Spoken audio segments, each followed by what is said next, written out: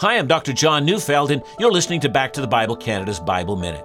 We read in Genesis 35, verse 11, "And God said, I am God Almighty. Be fruitful and multiply. A nation and a company of nations shall come from you, and kings shall come from your own body.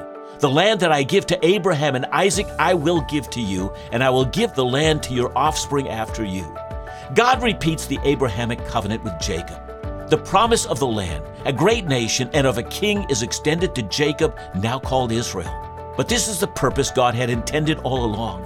This is why God elevated Jacob over his brother. It explains the unwavering blessing God placed upon Jacob. It answers why God would wrestle with a man prone to his own ways. God keeps his promise to Abraham, repeats it to his grandson, and multiplies it to the world through the Messiah to come. Listen to Back to the Bible Canada each weekday on this station or at backtothebible.ca.